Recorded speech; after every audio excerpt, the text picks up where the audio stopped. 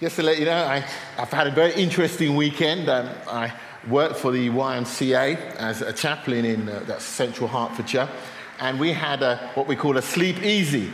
And basically what it meant is that I spent the night sleeping rough for the homeless.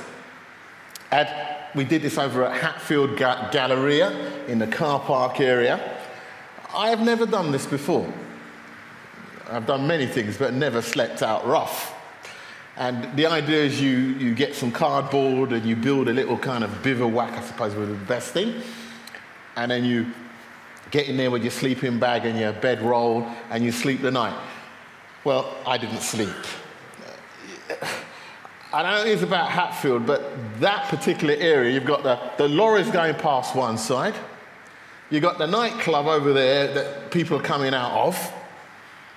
You've got people going to get their McDonald's 24 hour, and as they go past, they have to say something. And I didn't sleep a wink. So yesterday I was fragile, to say the least, and I did relax. But it was a good experience because one of the things I said to the Lord, I said, Lord, thank you for double glazing. You go to your bed at night, you sleep, and you just get in there. But I'll tell you, homeless people, they have to think about where they're going to sleep. And then, like me, I had the choice. I could choose to be there. They don't have the choice. In fact, one of the homeless people that comes along to the space at Hatfield, that's run by the YMCA, he's a funny old guy, Kevin. I met him, and I walked into space, and he looked at me and he said, "You're a preacher." I don't like preachers. So I looked at him, moment of truth there. I'm thinking, all right, I've got to connect with this guy. How am I going to do that? So I said, well, you've not met me, have you? I still don't like preachers. So I says to Kevin, I said, well, Kevin, if you were the only person on the planet and I hadn't met all the rest, then meeting you, I think everybody's pretty miserable. And he was like, but after that we broke the ice and we got to know him. I'm just trying to tell you something here, that when you work where I do, you're meeting people, and not on the other side of the tracks, they're just that little bit further out there, not that far out. And let me just put it to you this way. What we found out is that most of us are 2 paychecks away from homelessness. 2 paychecks away. That guy's just 2 paychecks away. Well, we're just 2 paychecks away from that guy. He actually lives in the field somewhere in a tent. So we did that for the homeless, and it was a good experience. And it's just good to meet people who are not where you're at. But the other thing it makes you do is be thankful for what you've already got. And every one of you in here, every one of us in here can be thankful for the fact when you go home, you can sleep in your bed tonight. But just remember that in Hertfordshire, there are people who will have to be thinking about where they're going to sleep tonight and how they're going to stay dry.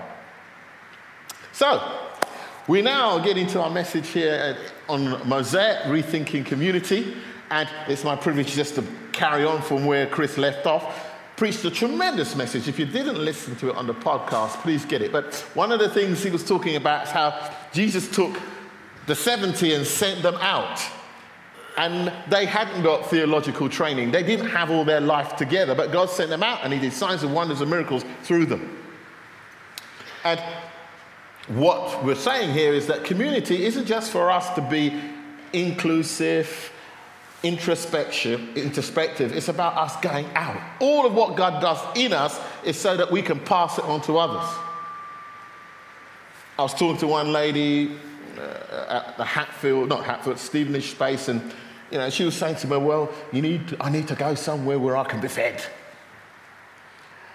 And I thought about it for a minute, and I thought, hold on a minute, what's happening here is that we think that church is about the people come, they already have lots of knowledge already, and we feed you, and you go out, and you do nothing with it, then you come back and get more food. But actually, that's not what it's about. It's in to feed and out to minister. It's in to feed and out to serve. And we were reminded of that by Chris, that the community it does not exist for itself. God has called us, he's given us a mission.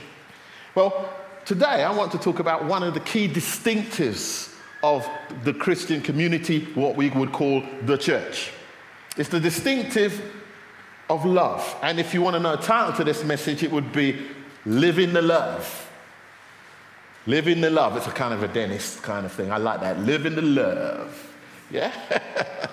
Now, prior to the service, I think Henry was saying to me, oh, so Den's going to be the love doctor. I said, no, man, not that kind of love. We're talking about the love that Jesus talked about here in John chapter 13. He said this, "A new commandment I give to you, that you love one another as I have loved you. So must you love one another. By this, all men will know that you are my disciples if you love one another." So the distinctive that the world sees is this distinctive of love as is expressed through the Christian community called the church. And I want to talk about that because, you see, we need to know that love and we need to express that love. But the love that we've received, it's always to give away. So we're going to look at three things here. A love that's inclusive, a love that serves, and a love that never fails. So let's look at the first one. A love that's inclusive. Galatians 3:28. Paul said this, "There's neither Jew nor Greek, slave nor free, male nor female, for you are all one in Christ Jesus." Now I love this because, you see, God is inclusive. He doesn't just love one particular ethnic group against another. And, I come from North London. Like Jim and I, we're both Gooners, and we've been doing well over the last couple of weekends. Yeah. In the formal service, there was a friend of ours in here who's the director of housing at the YMCA called Ron Dunning. He's a Tottenham supporter. Howard, that's between Jim and I. The important thing here is this, that whether you're an Arsenal supporter or whether you're a Tottenham supporter, whether you're black or white, I had to bring that in to get it back. Whether you're rich or poor, God loves us. And here's the point. The church needs to be inclusive, but what actually happens is that the church tends to be made up of a certain demographic group profile of people. Now, okay, I went to the National Leaders Conference with Richard, as we do every January, and it was a great conference. And one of the speakers got up and talked about the fact that we need to have more cultural diversity within the vineyard, etc., etc. Then I looked around the auditorium and I was like, where are the brothers? I couldn't see any in there. But, they said, well, we need to have more cultural diversity. So I thought, well, we've got a bit of work to do. Now, let me just say this by way of parenthesis. If you live in an area where 99.9% of the people are Caucasian, you can't just bus in people from a different ethnicity. Yes? So I need to say that by way of proviso. But one of the things that we're blessed with here at the Vineyard is that we're having all different types of people come to the church, different ethnicity, different backgrounds, and it's refreshing. Now, Chris one day said to me, well, you might have something to do with that. I said, no, not all of it. But the fact is that we have black and white and Asian and all kind of people coming here. And my daughter, who was here this morning and lives in London, was pointing out to me that cultural diversity that we're beginning to see here isn't something that is actually seen in most of the churches that are in London, which I thought was interesting. But the fact is this, that God wants to draw us all in. And by the way, we're not interested either in your social background or your social economic group, whether you're an A or AB, or a C or a C1. God's not looking at your income or your lack of it. You're all included. Or as John Wimber used to say, everybody gets to play. Everybody's included. So we need to be a people who look at people not on the basis of what we see, but in terms of their heart. The church is challenged to be all-embracing in its love. We're not concerned about where you come from. The issue is, where are you going? I used to happen to me. I'd go along to a conference, and a person would come up to me and say, are you from Africa?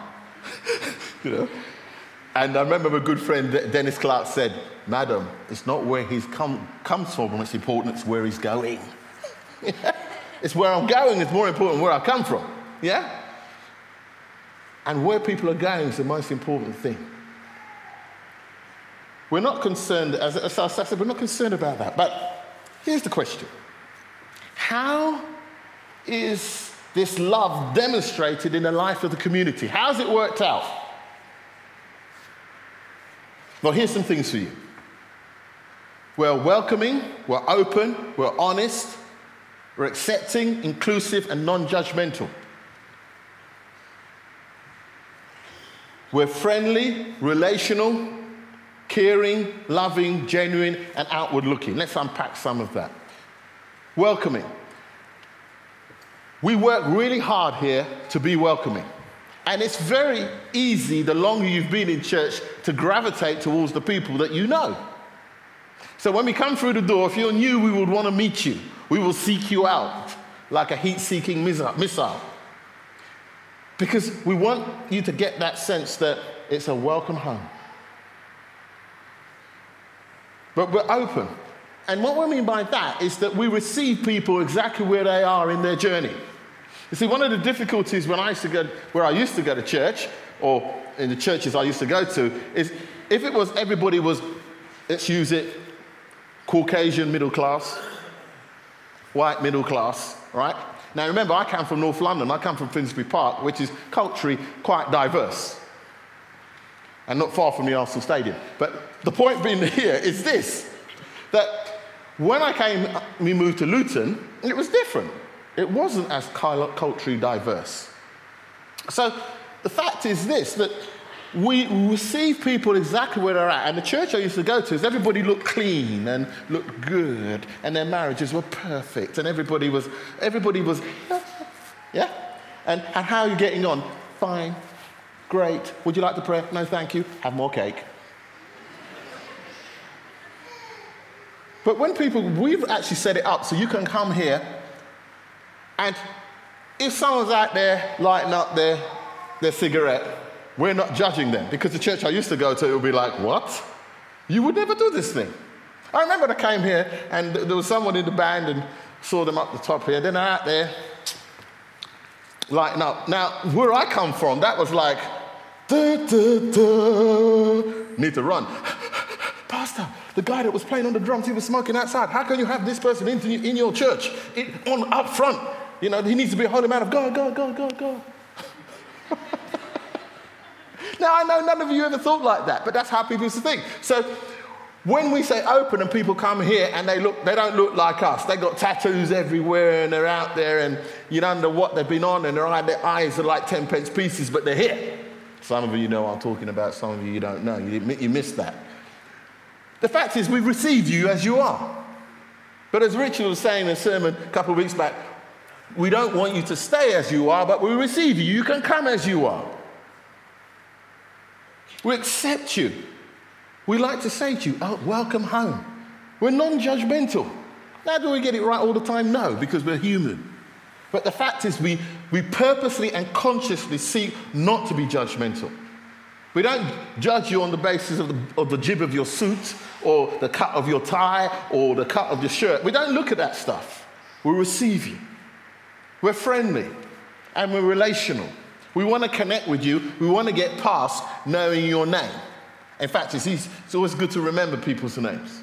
I work hard at that. Very powerful.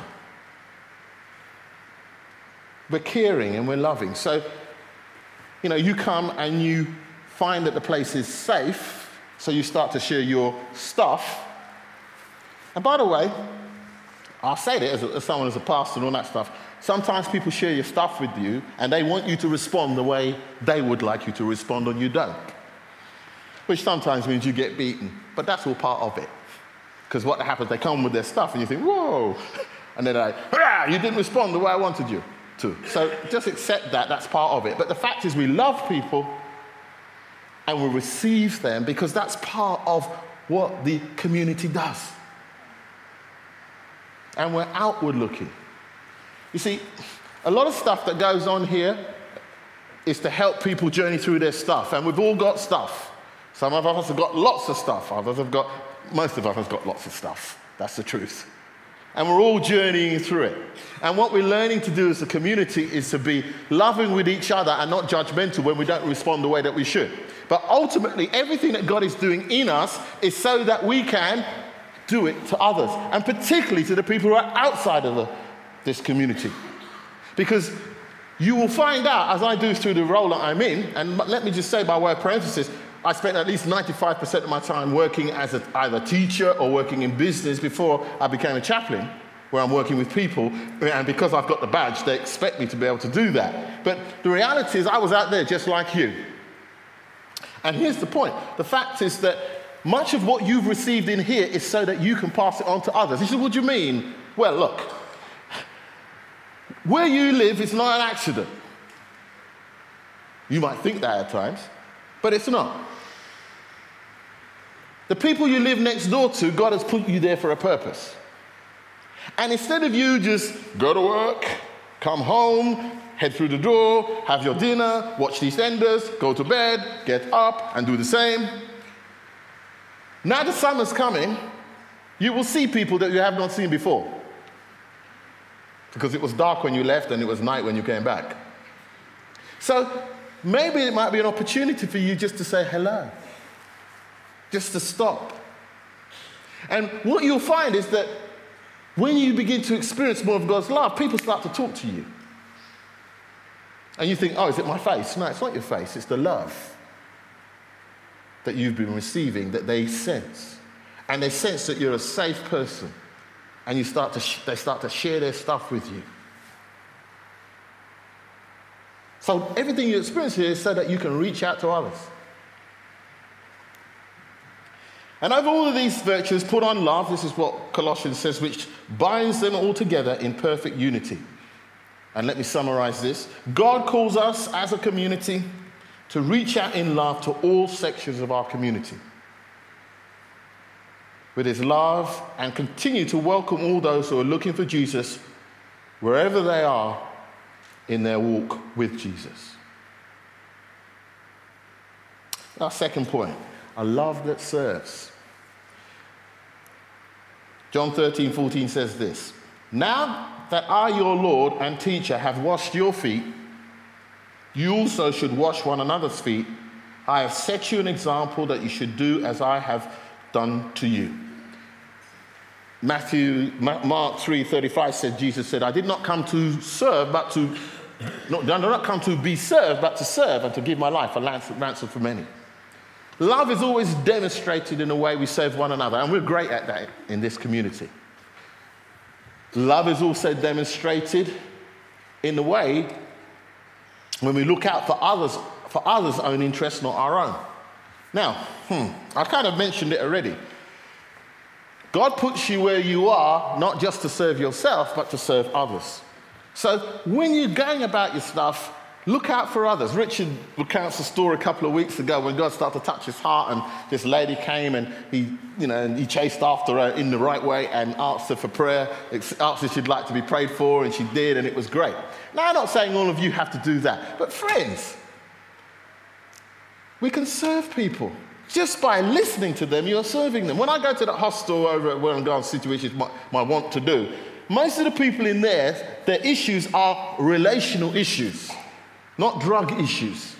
You see what happens? They were married or they were living with someone and the relationship broke down because they found out the person was having an affair with someone else, and the whole thing kind of broke up. And then what happened is they thought they couldn't stay, and they lost their job and they couldn't pay the mortgage, so they couldn't keep the house, so out.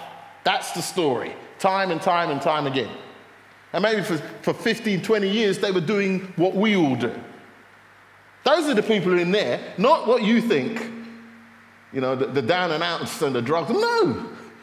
They're just people like you, and some of them are young, and some of them are old, and some are in between. Now, God calls us to serve them. Now, you may not meet most of those people because you don't go to the hostel. But you can serve the people next door to you. Jesus, it said that You should have this same attitude of Christ Jesus, who being in the very nature of God, this is Philippians 2:1-5, did not consider equality with God something to be grasped at, but he made himself nothing, taking the very nature of a servant, being made in the human likeness. So in other words, God contracted to the span. God, Jesus Christ, steps out of all of that and comes down and becomes a human being just like you and me, and experiences all the pain, all the suffering, all the tiredness, all the weariness, so that what? He could bring us back to himself. So let me put it to you another way. If Jesus could do that for us, what would it take for you just to listen to your neighbor for 5 minutes? Instead of you busy going off to change the world, the world, the world.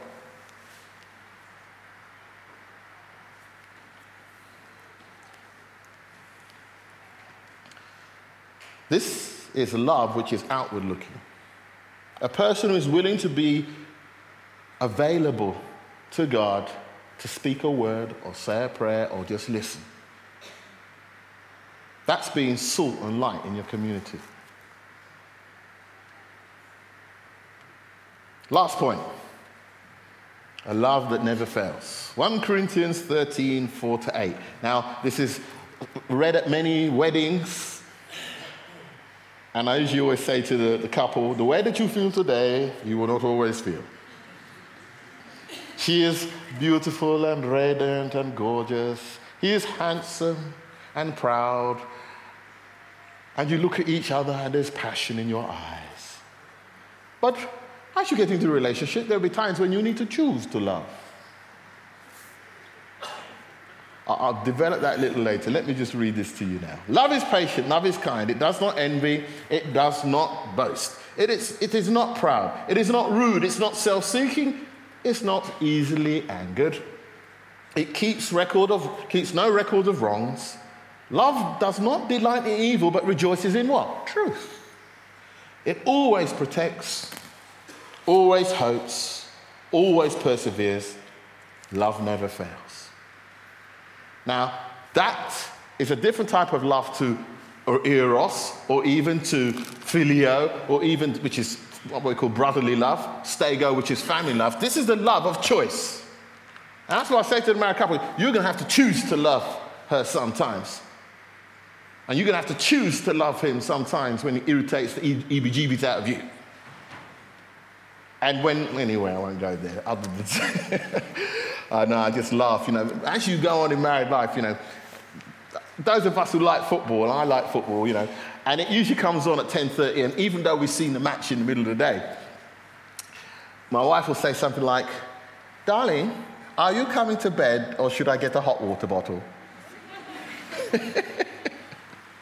No, I'm coming up a little later, darling. Yeah, you didn't say that right. You didn't say that to us when we were first married. No, don't even go there. Right, I think you've got the point. I don't know why I said that, but I'm sure it was good. Okay. The choice would be to leave the football and go upstairs. That's the choice. Some of us men are faced with this many nights, but here you are. Right, well, here's the key point. A love that never fails to defend the absent. This is an important point, really, because I share it to my own detriment, in a sense. But my wife and I, we used to go to New Wine. I think some of us, many of us used to go as our kids were growing up, and we'd go. And inevitably, we would rent a caravan. And my wife was a very organized person. So when we get there, the caravan is not there. This is a point of great friction for us. Because Eileen is asking me the question, where is the caravan? And I'm always tempted to say, am I God to know? He's supposed to be here. So it's tension building. Anyway, finally we get the caravan. But I'm talking to, after the drama of that, I'm talking the next day to some of the folk that was with us. So I'm having a moan, basically. I said, I don't know what's wrong with that. And the bloke stopped me. He said, stop. I said, it's not fair. I said, why? She's not here to defend herself. Shame. And here's the point, folks, defending the absent, the people who are not there to defend themselves. How many times you've been in conversations, maybe at work, where they're slagging off another member of the team, and that member of the team is not there to defend themselves? Integrity says, no, stop. They're not here to defend themselves. Love does that. Defends the absent. A love that never fails to defend the weak. It's easy to defend the strong. It's easy to speak disparagingly of people who are weak. But love calls us to defend them. A love that never fails to minister God's mercy. There are times when we are right. You've had those relationships where you know that you're right and you want to win. But love doesn't do that. Love's not interested in winning. It's interested in giving people mercy. Remember that whoever it is that you're wanting to be, they're of like passions of yourself.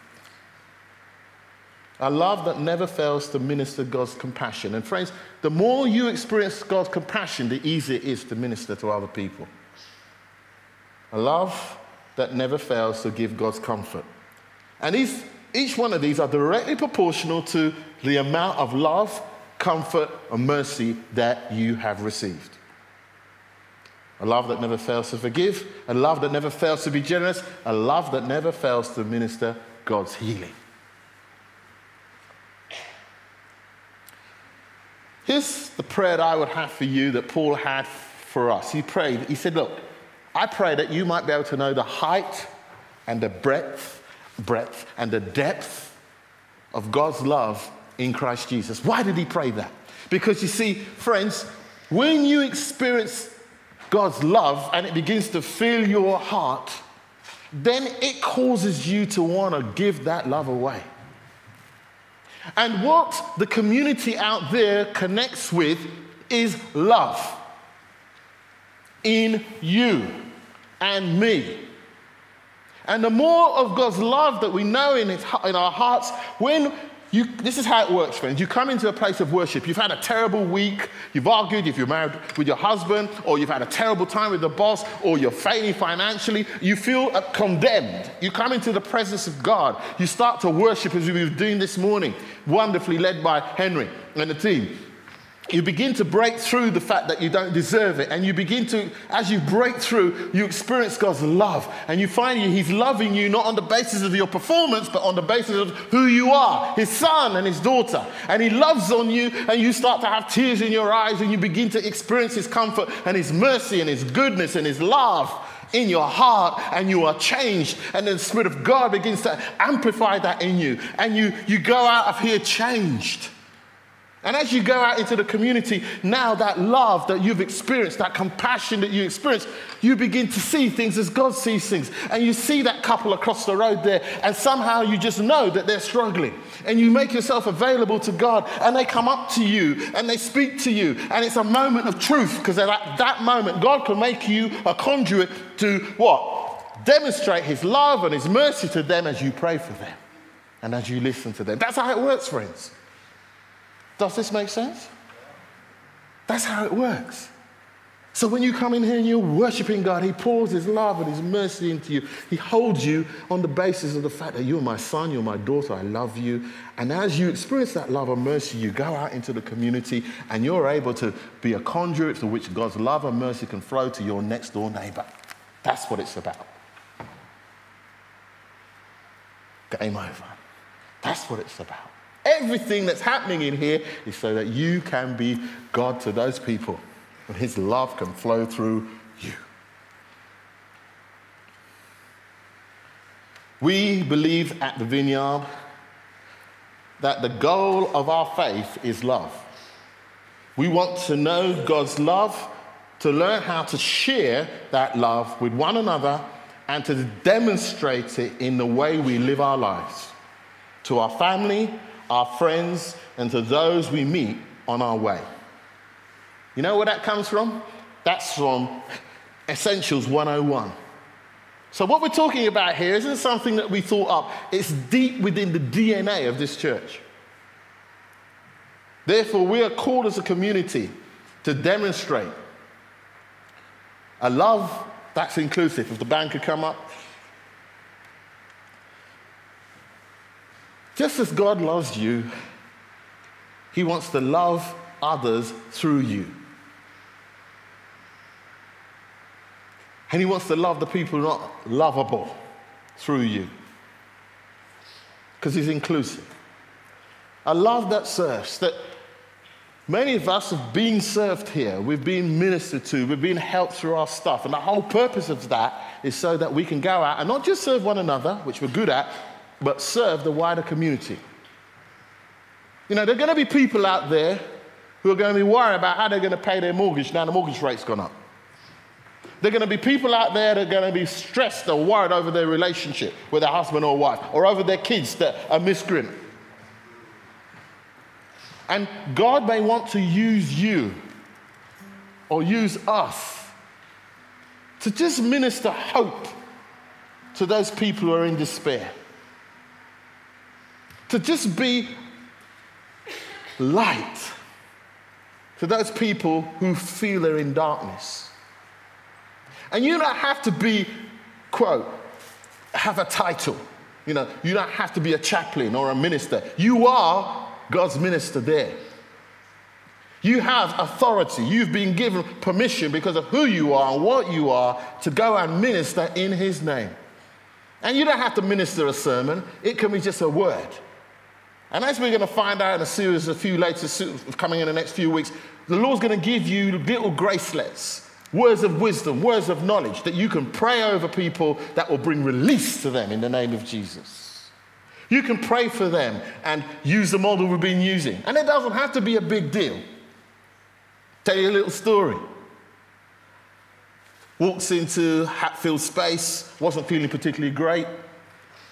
Went in there, did the meeting. As I'm coming out, one of the guys that works in the Hatfield's kind of store, furniture store, comes in. I said, Mick, how you doing? He says, I've got real sciatica pain.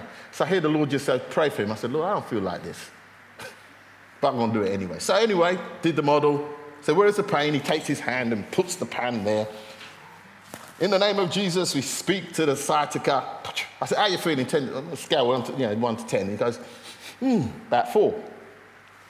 Pray again. He says 10, which he meant 0. Gone. And I went about my way and went on my way and did whatever. I'll come back to him. The guy's healed. In fact, he was at the Sleep Easy last night.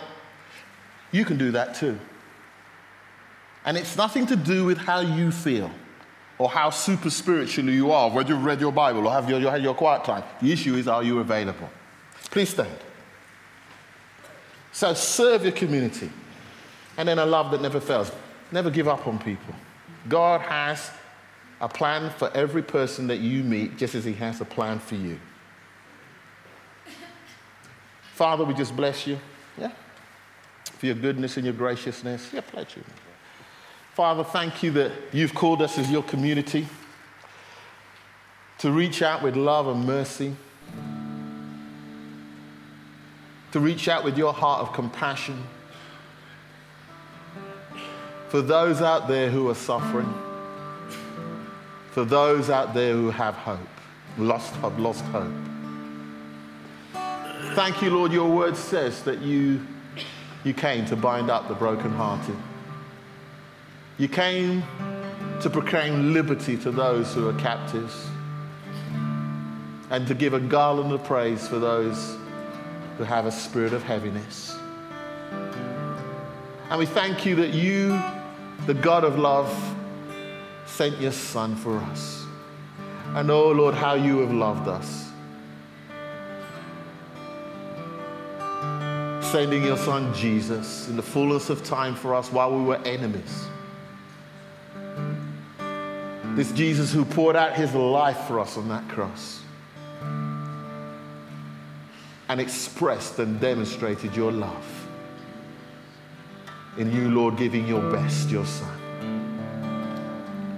And Lord, what we ask you is that as a community, you will help us to live the love to our friends, to our neighbors, to be available for you, Lord, just to nudge us, to pray, not just to stop, not just to focus our attention on those who you gave your life for.